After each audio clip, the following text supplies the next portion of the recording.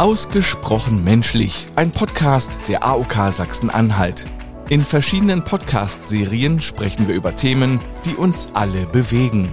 Jederzeit und auf allen Streaming-Plattformen.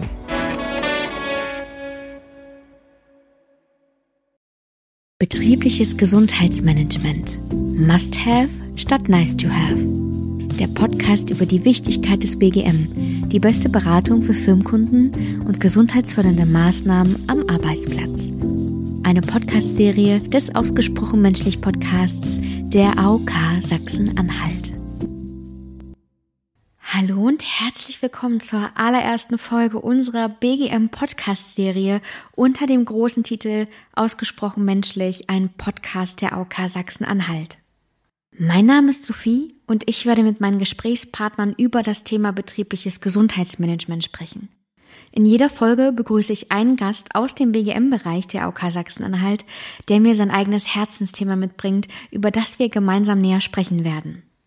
Die Folgen sind also für Arbeitgeber und Arbeitnehmer interessant. Sollten Sie nach dem Hören einer Folge also denken, Mensch, ja, das Thema BGM interessiert mich, dann möchte ich an dieser Stelle schon mal auf unsere Teaser-Folge hinweisen, die im Dezember 2022 erschienen ist und in der wir einen groben Überblick über das Thema betriebliches Gesundheitsmanagement in der AOK Sachsen-Anhalt geben. Und natürlich können Sie sich auch auf unserer Gesundheitswelt weiter dazu belesen. Nun freue ich mich allerdings erstmal auf meinen allerersten Gast in dieser Podcast-Serie und das ist der liebe Martin. Martin ist seit 2017 als Berater für betriebliches Gesundheitsmanagement in der AOK Sachsen-Anhalt tätig und er hat uns zum Einstieg in diesem Podcast das Thema Nudging mitgebracht. Ich freue mich riesig, dass er hier ist und kann es kaum erwarten, was er uns zu seinem Herzensthema zu berichten hat. Ich sage herzlich willkommen, lieber Martin. Hallo Sophie, hallo an die Zuhörer und Zuhörerinnen. Ja, ich freue mich sehr, dass du da bist und bin ganz gespannt, was du uns über dein Thema berichten wirst. Zuallererst wäre es aber, denke ich, gut, wenn wir nochmal die Frage klären, für die jetzt unsere Teaser-Folge nicht gehört haben. Was ist denn eigentlich betriebliches Gesundheitsmanagement und worin besteht ganz explizit deine Arbeit in der AOK Sachsen-Anhalt? Also betriebliches Gesundheitsmanagement ist im Prinzip die Möglichkeit, Beschäftigte oder Menschen dort abzuholen, wo sie einen Großteil ihrer Lebenszeit verbringen, nämlich am Arbeitsplatz. Wenn ich die Zahl recht in Erinnerung habe, verbringen wir ja 7 Jahre unserer Lebenszeit, wenn man es aneinander reiht, unseres Lebens eben auf Arbeit. Und da haben wir einen großen Ansatz, eben auch Gesundheit zu platzieren. Und das finde ich super spannend und vor allem auch die vielfältigen Möglichkeiten, die wir haben, die vielfältigen Handlungsfelder, die wir haben, eben auch gute Bewegungen in den Alltag zu integrieren, Ernährung, Entspannung, Suchtthemen. Das sind ja eben genau unsere Handlungsfelder. Und die Chance, die wir haben, ist es eben, Strukturen zu etablieren in einem Unternehmen, die nachhaltig fruchten dann auch. Und das ist dann die Kunst des betrieblichen Gesundheitsmanagements aus, Einmalaktionen, dann wirklich auch geplante und messbare Ergebnisse dann auch zu erzielen und mehr zu erreichen. Ja, danke auf jeden Fall für die Zusammenfassung. Du bist ja jetzt seit 2017 in der AOK Sachsen-Anhalt. Wie kann man sich denn deinen Arbeitsalltag vorstellen? Bunt. Einfach dadurch gegeben, dass wir haben ja einen großen Planungsanteil in unserer Arbeitstätigkeit. Das heißt, wir arbeiten viel im Büro, planen alles vor und dann geht's aber auch raus in die Action, in die Firmen, in die Unternehmen. Jeder Coach von uns hat ja seine Vielzahl an Unternehmen, das sind zwischen 60, 100 Unternehmen, die man übers Jahr hinweg betreut und dann hat man viele schöne Wege auch nach draußen, lernt viele Unternehmen kennen, viele Problemstellungen und am Ende auch dann die Menschen dahinter, die Beschäftigten, zu denen man dann auch immer mal wieder einen Einblick gewinnen kann. Also wirklich sehr bunt. Und auch individuell, so wie es klingt. Darauf kommen wir, denke ich, ja auch gleich nochmal zu sprechen, denn du hast uns heute das Thema Nudging mitgebracht. Ich muss gestehen, dass ich, als ich das Wort das erste Mal gehört habe, mir nicht wirklich was darunter vorstellen konnte. Und ich bin sehr gespannt, was du uns jetzt zum Thema erzählen wirst und würde das Wort wieder an dich übergeben. Es ist ja ein Begriff, der um etwas herum entwickelt wurde, aber das Phänomen des Nudgings gibt es ja schon immer, dass wir vor Entscheidungen gestellt werden, die wir entweder automatisiert oder eben nicht automatisiert machen. Da kommen wir später nochmal drauf zu. Was mir immer im Kopf ist, was ich immer wieder erlebe, ist jetzt ein Beispiel aus dem Alltag. Vielleicht bist du mal in eine Tankstelle reingegangen, bist du sicher? Und wenn du da reingehst, ist das extreme Negativbeispiel von wie Nudging eben negativ sein kann. Du findest dort nichts Gesundes. Du hast dort alle möglichen Süchte, die du bedienen kannst, also von Alkohol über Tabak bis hin zu Fastfood. Und du findest einfach nichts Gesundes. Und deswegen ist es für mich die große Motivation, dass wir das in den Unternehmen eben nicht machen, weil da gibt es eben auch solche Beispiele, dass es eben sehr negativ sein kann. Und wir haben einfach mit Nudging die Chance, eine gute Entscheidungsarchitektur, eine Entscheidungsstruktur in die Unternehmen reinzubringen und halt gute, gesunde Entscheidungen ohne Druck reinzubringen. Ne? Du hast ja schon angesprochen, dass es mit Entscheidungsarchitekturen zu tun hat. Kannst du uns denn noch ein Beispiel nennen, wo uns das im Alltag noch mehr begegnet als in Tankstellen? Denn ich glaube, es gibt auch so ein schönes Beispiel, das mit Fahrstühlen zu tun hat. Ja, es ist halt einfach im Prinzip zu schauen, sich in den Mitarbeiter hineinzuversetzen. Wie durchlebt er seinen Alltag? Welche Wege hat er auch vom Parkplatz bis zum Arbeitsplatz? Und unterwegs zu schauen, welche Entscheidungen muss er treffen, kann er treffen? Und wie erleichtere ich ihm, wie gebe ich ihm die Möglichkeit, auch die aus unserer Sicht bestmögliche gesunde Entscheidung zu treffen. Ne? Das heißt, du hast das Beispiel Fahrstuhl genannt. Wenn ich hier ins Unternehmen reinkomme, dann dann habe ich sofort zwei Optionen. Ich kann den Fahrstuhl nehmen oder ich kann die Treppe nehmen. Und man hat, da kommen wir dann später auch nochmal dazu, Möglichkeiten, das eben gut zu beeinflussen, was für Entscheidungen kann ich treffen. Ne? Und oftmals, da es eben automatisierte Entscheidungen sind, die das Nudging betrifft, ist es oftmals so, dass wir das erst Sichtbare dann eben wählen. Ne? Das heißt, wenn die Treppe um die Ecke versteckt ist, ist oft naheliegend, dass wir dann den Fahrstuhl nehmen. Ne? Das heißt, wenn ihr neu in ein Unternehmen kommt, dann spielen diese Entscheidungsmöglichkeiten wahrscheinlich auch eine große Rolle. Wie geht ihr denn dann vor Ort damit um? Das ist unterschiedlich, weil wir ja auch Schwerpunkte haben, wenn wir jetzt Beispiel mal das Thema Kantine nehmen, sagen, wir wollen einfach die Ernährungssituation, die Verpflegungssituation der Beschäftigten verbessern, dann wird speziell einfach auf das Thema Kantine geschaut. Man kann dann auch schauen, welchen Weg geht der Beschäftigte, um zu seinem Essen zu kommen, welche Möglichkeiten hat er jetzt, also wie ist der Ist-Stand und wie kann ich schauen, diese Automatismen, die er entwickelt hat, zu beeinflussen. Ne? Und das fängt auch an, ein Beispiel in der Firma, war auch in der Kantine sofort sichtbar der Snackautomat.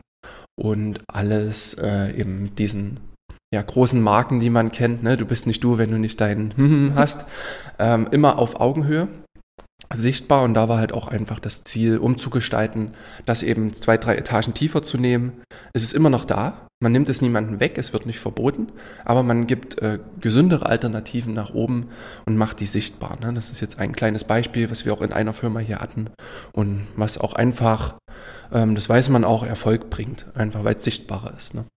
Du hattest ja schon erwähnt, dass das eine super vielfältige Arbeit ist. Und es gibt ja für dich auch viel Motivation dahinter, denn Gesundheit ist ja nun mal auch etwas, das uns alle betrifft und das nie weggehen wird. Aber was ist denn für dich persönlich der Anreiz, dass du sagst, du kommst jeden Tag gern zu deiner Arbeit und hast wirklich diesen Spaß daran? Es ist das Erreichen von Zielen. Also das ist eine Arbeit, wo man sehr gut den Erfolg sieht. Einerseits in der Form, was man klar messbar macht. Wir haben natürlich auch unsere Controlling-Zahlen, wie viele Firmen erreicht man, wie viele Maßnahmen setzt man um, all dies. Das ist immer so eine schöne Belohnung dann auch, wenn man das schafft. Und dann ist es natürlich auch direkt im 1:1, wenn du draußen bist in der Firma, wenn wir Berater, BGM-Berater, die auch in Firmen sitzen, da verantwortlich sind, wenn wir denen helfen können, auch selber Kompetenz mehr aufzubauen und auch unsere Erfahrung mit einzubringen in neue Unternehmen und dort eben BGM auch wachsen zu sehen und auch anhand der Beschäftigten dann zu sehen, dass es gut angenommen wird. Ne? Und wir hatten erst neulich unseren Imagefilm gedreht und hatte auch die Chance, einen Part mit zu übernehmen. Und da hat man einfach mal gemerkt, was man speziell in einer Firma schon erreicht hat. War ein schönes Gefühl, ne? Und das ist das, was Spaß daran macht. Und wenn man natürlich das Thema Gesundheit auch persönlich lebt, ne, dann ist man auch deutlich überzeugter. Ja, ich denke auch, dass man das den Menschen anmerkt, wenn sie so 100%ig hinter einer Sache stehen und auch für ihre Arbeit brennen natürlich. Und das merkt man dir ja auch an. Das heißt, das ist wirklich, wirklich, wirklich schön. Du hattest in dem Fragebogen, den du für diese Folge ausfüllen durftest, auch erwähnt, dass es verschiedene Systeme gibt, mit denen man Nudges steuern kann. Magst du uns dazu ein bisschen mehr erzählen? Also es gibt einfache Systeme, wie man Nudges steuern kann. Das Grundlegende, was Nudging zugrunde liegt, ist einfach Wir haben ja vorhin über Entscheidungsarchitektur gesprochen und die Art und Weise, wie wir Menschen Entscheidungen treffen. Da gibt es 2 Systeme nach Kahnemann, der auch Bücher in ein Buch geschrieben hat, Schnelles Denken, Langsames Denken, auch ein echter Klassiker. Und das System 1 ist das schnelle, unbewusste und intuitive System. Ne? Und genau darauf zielt eben Nudging ab, dass wir dieses System beeinflussen können. Das zweite System dagegen ist sehr langsam, bewusst, reflektierend, hinterfragend, wo man sich viel Zeit für nimmt für so eine Entscheidung. Das sind so die größeren Entscheidungen, die man durchdenkt. Und wir sind, wie gesagt, mit Nudging im ersten System unterwegs. Und es gibt so, ich habe es vereinfacht, dieses AIMU-Modell, es gibt 5 wichtige Prinzipien. Das erste ist, dass ich die Wahlfreiheit trotzdem noch habe. Das war mit dem Snackautomaten. Ich kann trotzdem noch nach unten greifen, wenn ich das möchte, wenn ich das brauche für mich. Das zweite ist automatisch. Das heißt, wie gesagt, diese unterbewussten, schnellen Entscheidungen im Alltag. Das dritte Prinzip ist, dass eine Handlung vereinfacht wird. Ne, das heißt auch, dass es zum Beispiel die Salatbar in der Ernährung, ich meine immer wieder bei der Kantine, ist mein Lieblingsbeispiel, ganz vorn ist und es wirklich für mich einfach ist, dort was auszuwählen. Da steht gleich ein Becher daneben. Da ist alles dafür da, dass ich diese Entscheidung treffen kann. Also die Prinzip 3, die Vereinfachung der Handlung. Und dann das 4. Prinzip ist eben die einfache Umsetzung. Das heißt, ich muss nicht erst in materiellen Aufwand gehen, ich muss nicht erst viel zu weit von meinem Arbeitsplatz weggehen, um dorthin zu kommen, weil es irgendwo versteckt ist. Ne? Und das 5. ist idealerweise, das geht in der Praxis nicht immer, das wissen wir alle, die Wissenschaftlichkeit, dass man weiß, dieser Nudge funktioniert. Ich habe nachher auch ein Beispiel eine Studie mitgebracht. Aber in der Praxis probiert man auch einfach mal Dinge aus. Ne? Also du kannst nicht immer an der Wissenschaft kleben.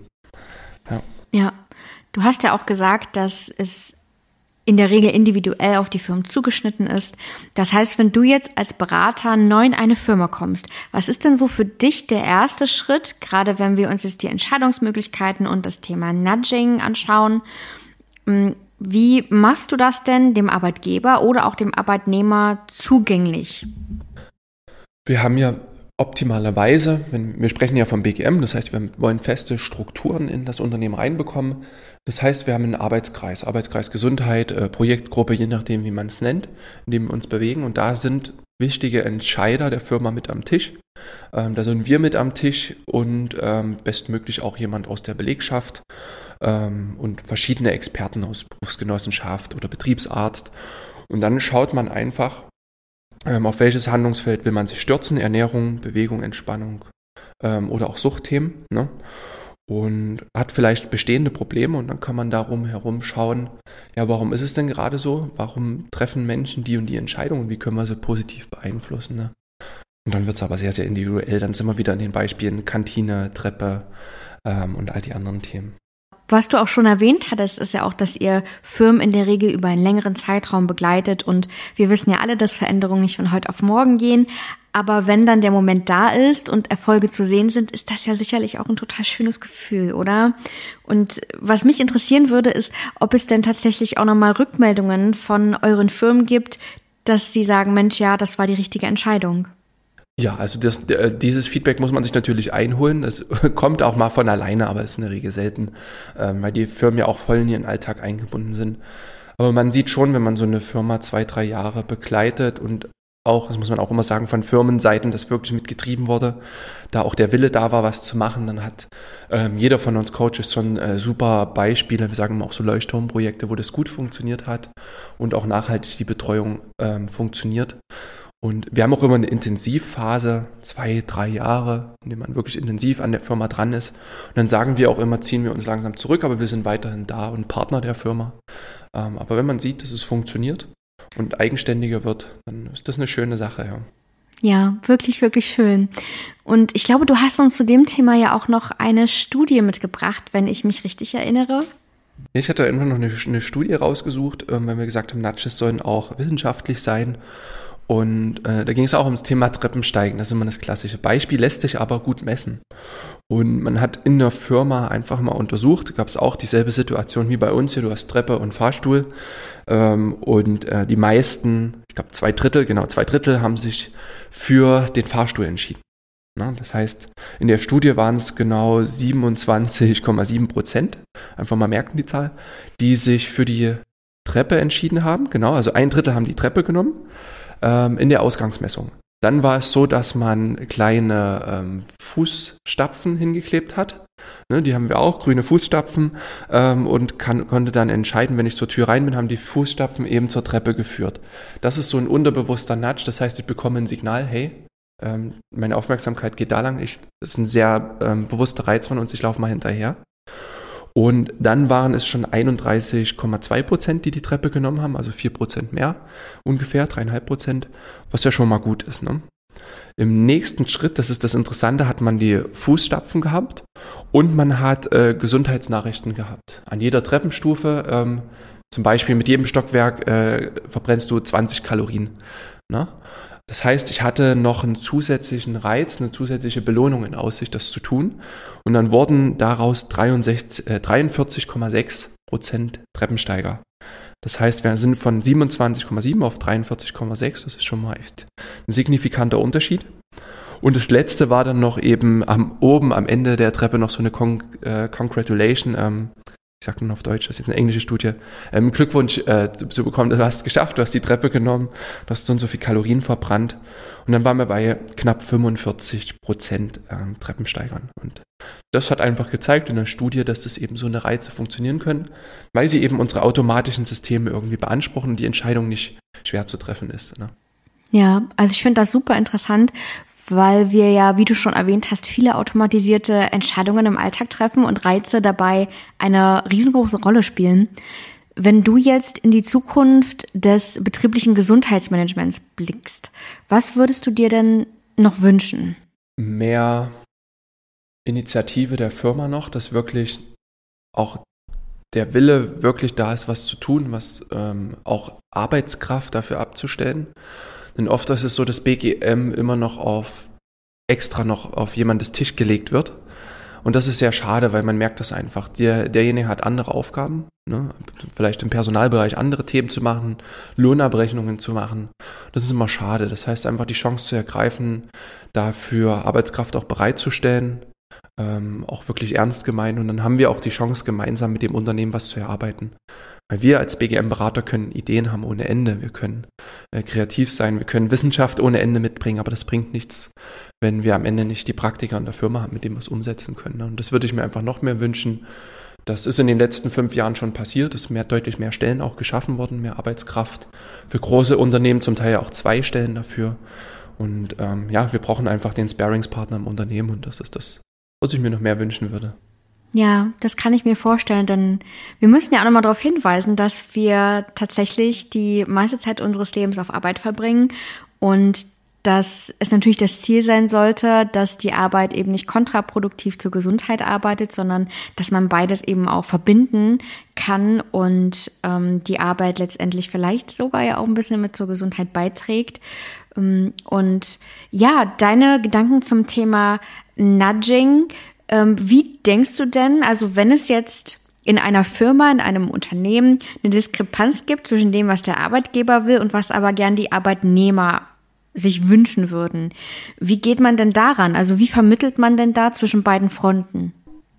Das ist die Diskussion dann im Arbeitskreis Gesundheit, ne? Also da beide an den Tisch zu setzen.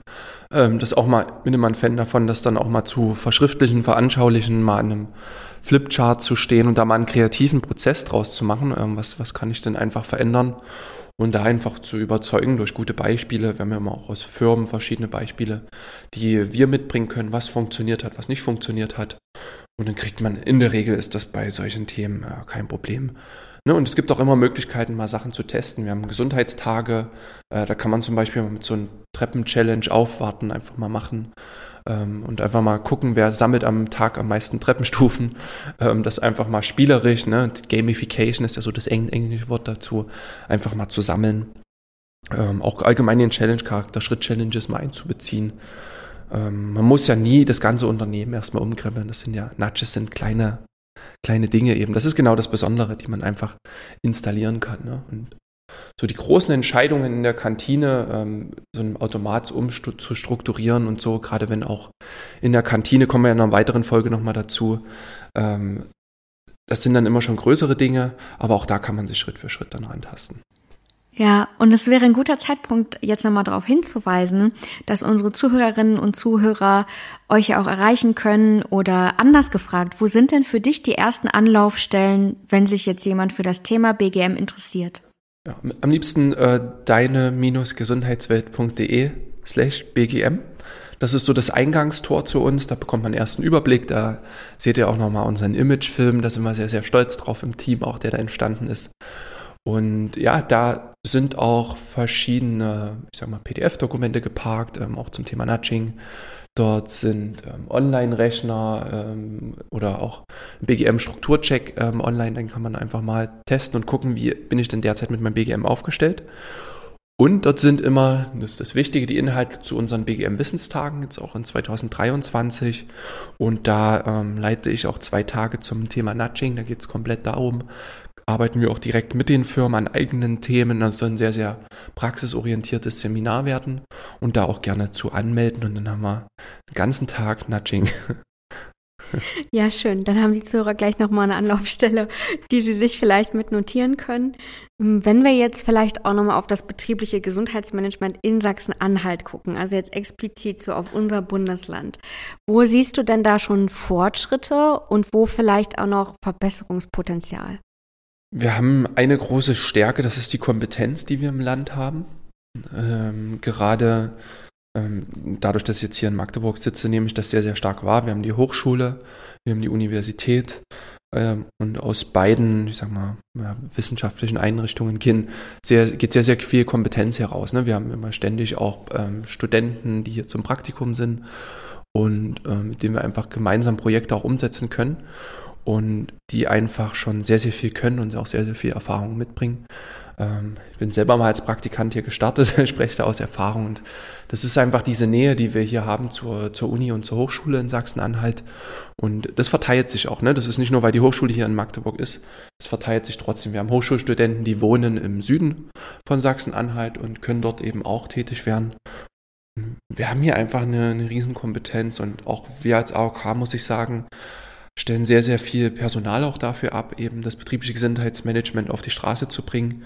Und das ist in den letzten Jahren eben sehr gewachsen und auch ein sehr kreativer Prozess. Wir haben sehr, sehr viele gute Produkte, die wir an den Markt bringen können. Und wenn die Bereitschaft der Firma da ist, kann das wirklich auch gut fruchten und ist ein Erfolgskonzept, ja. Ja, so der Spaß am Thema wahrscheinlich einfach, ja, und was zu tun. Es ist ja auch kein Nice-to-have mehr, sondern eher ein Must-have, ja, so die Arbeit gesundheitsfördernd zu gestalten. Hast du denn vielleicht noch für die Zuhörer so zum Abschluss der Folge noch irgendwelche Worte, die du gern sagen möchtest, egal ob zum Thema Nudging oder zum Thema BGM oder einfach so einen kleinen Tipp?